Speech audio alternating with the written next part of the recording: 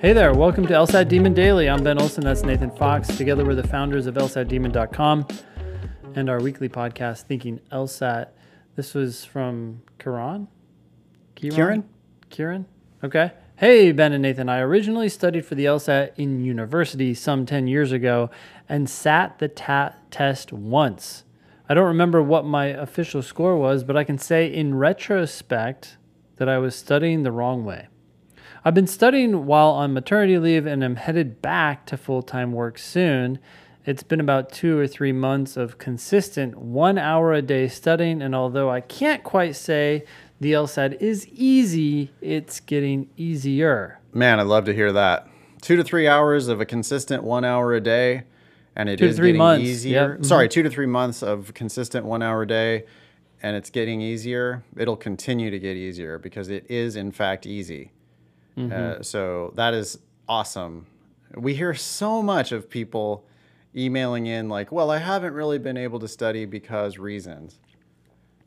Yep. You know, my schedule, this and that. And it's like, I don't really care. Like, can you find that? If you can't find that 1 hour, then fine, whatever. It's not your time. But when someone actually does sit down and find that 1 hour a day, guess what? It's not as bad as you think, and you will be making forward progress. I'd invite you to look at your screen time actually on your phone and see how much of that is fuck yeah, dedicated to unimportant shit. Oh, delete. You think you need to like follow the news on Twitter? Bullshit. You do not. That's really or Reddit or whatever. Super bad for your mental health. Get off of Instagram, get off of Twitter, Facebook, whatever it is that you're looking at. You don't need that. The news is basically useless. You know, for news these days, I got the New York Times daily email. I look at that in the morning for 4 minutes. Maybe I go read a story or something, but you don't need an hour a day of news. Like, it's not actually news. It's just or whatever. Social media, whatever. You remember when that show that came out on Netflix? What was that one about social media? I forgot the name of it now, but I still remember in the documentary they said when a product or service is free, you're the product, and so you have to realize that you're making someone else money by scrolling through something that's, quote, free, right? Oh, and they're stuffing your head subliminally with all types of bullshit. It's like, well, that's like television. Mm-hmm.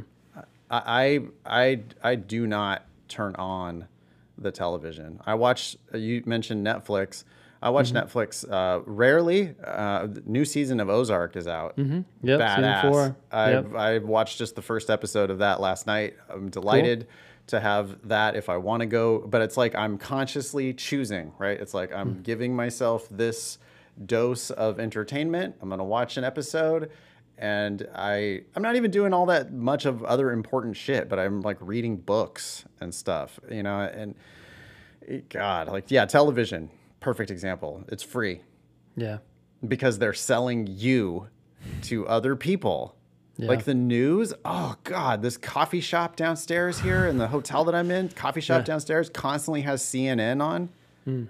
God, that's pollution for your brain. That's so bad. That's just awful. That's the fucking worst. Everybody needs to shut that shit off. Speaking of that, did I ever tell you about the thing I bought on Amazon that didn't work, that I wish worked? It was a button, just one button. It's a remote control, one button. Okay. And the promise was it would turn off every TV within a certain radius. It's like auto-programmed, you know, for all the different codes or whatever. Yeah. And I was like, oh my God, this is my dream because I can sit somewhere in a coffee shop or whatever. I can sit somewhere and it's got the TV on, and frequently I'll be the only person in the area with the TV. And it's like, I don't want that on. I don't want this constantly flashing lights and trying to get my attention, you know? And it's I just want to be able to turn it off, you know? Anyway, I bought it, but it didn't fucking work. Nothing happened. No, it didn't work at all.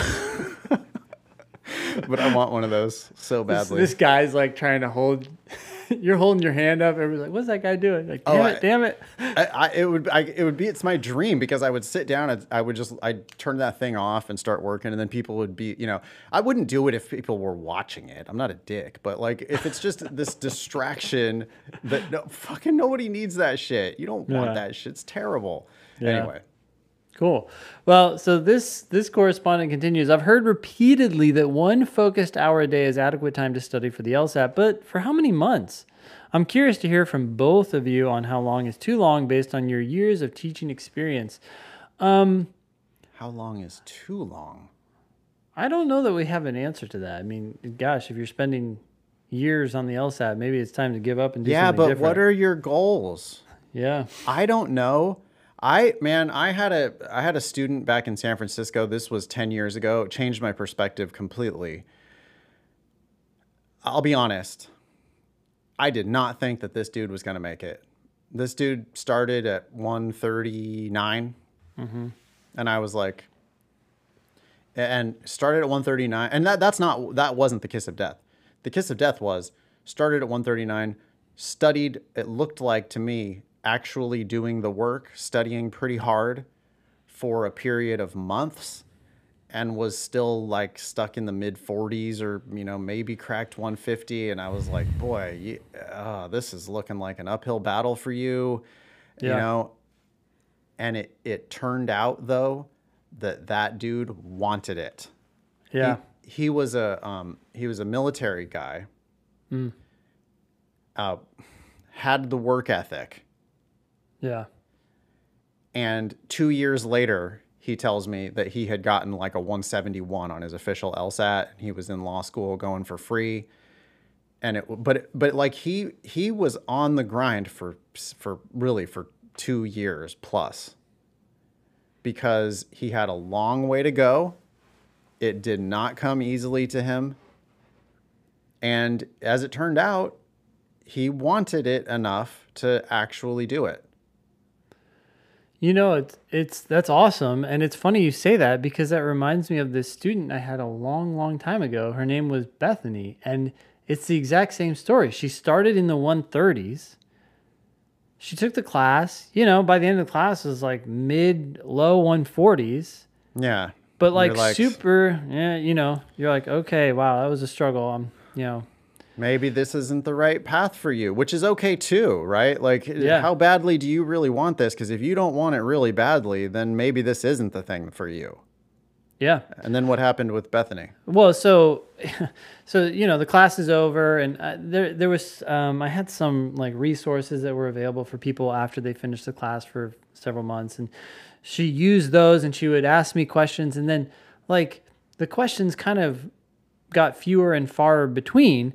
But then, 13 months out, it's like I get an email. It's like, hey, I was doing this question, and here's why I'm stuck between C and D. And I've been looking at other people's explanations, and I'm not sure that they're right, whatever.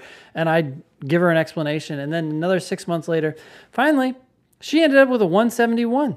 Yeah. And she went to that's exactly the same story. Somewhere, I don't know if she went to Michigan or what, but I was just like, it was 2 years later. It's like, hey, Ben, I'm at Michigan. I got a 171. I wanted to thank you for all your help, blah, blah, blah. I'm like, I don't know how much I did there. I answered a few emails along that long journey. Yeah. But she did it. But that's like it's a totally life-changing experience. Yeah. I mean, she was a lawyer. Yep. All along, right? She demonstrated that. Yeah. By this like relentless desire to just keep grinding. Yep. She knew that eventually it was going to make sense for her. Yeah. And she made it make sense, and she got there. So yeah, for Kieran, I don't know. I mean, for like normal people, 3 months, 6 months. For me, give it a go. It's not working. Maybe let it go. For me, yeah, give it a go. If I'm not immediately killing it, give up, because as it turns out, I'm not a lawyer. I had no business trying to be a lawyer. I don't have the work ethic. I do not want it. Yep. And the test came easily to me, but law was not going to come easily to me. And so, yeah, it's like, well, yeah, if you know what lawyers do, you really want to get into that. If it's a burning desire and you just aren't going to be able to sleep at night unless you become a practicing attorney, then I don't think there is such a thing as too long. I agree. And I wanted to say one other thing here. She's putting in an hour a day, a consistent 1 hour a day, which is great. But if you can do an hour and a half, we don't have a problem with that. Yeah. Sometimes you need to do, 2 hours a day, 4 days a week.